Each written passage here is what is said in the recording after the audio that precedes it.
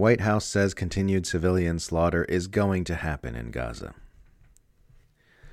White House National Security Council spokesman John Kirby told the press on Tuesday that the continued killing of civilians in Israel's bombing campaign in Gaza is going to happen. "This is war," said Kirby. "It is combat. It is bloody, ugly, and it's going to be messy, and innocent civilians are going to be hurt going forward. I wish I could tell you something different. I wish I could tell you that wasn't going to happen, but it is going to happen." And that doesn't make it right, Kirby added. It doesn't make it dismissible. It doesn't mean that we aren't going to express concerns about that and do everything we can to help the Israelis do everything they can to minimize it. But that's unfortunately the nature of conflict. Oh, okay, well, as long as you're going to express concerns. The information interests of Israel and its Western allies have been greatly served by framing this onslaught as a war, when that label really doesn't actually apply here. A war is when two nations or groups are in a state of armed combat with each other. One side may be more powerful than the other, but the combat is decidedly going two ways. That's not what's happening here. Israel is raining high-tech military explosives upon civilian infrastructure inside a giant concentration camp densely populated with children, and every now and then a militant in Gaza fires back a type of rocket that is essentially a glorified firework, which historically hardly ever kills anyone.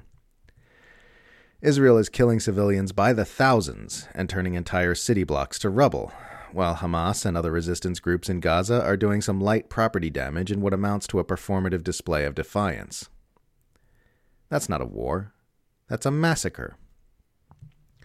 By calling this something that it isn't instead of what it is, Israel apologists are able to respond to all criticisms of its actions with a shrug and "This is war, man. War is ugly. What can I tell you?"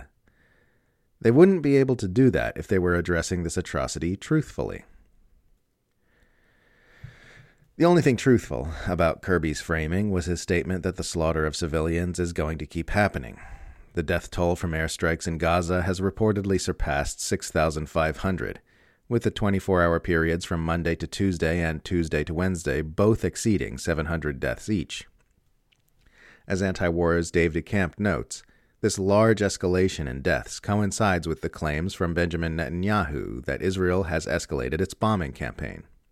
This is all being funded and supported by the United States, who has been ramping up its military presence in the Middle East in some pretty disconcerting ways. Not one, but 2 U.S. aircraft carrier strike groups have been deployed to the eastern Mediterranean since the killing began, and the Pentagon has told the press that it expects a significant escalation in attacks on U.S. troops in the Middle East in response to Israel's relentless assault on Palestinian lives.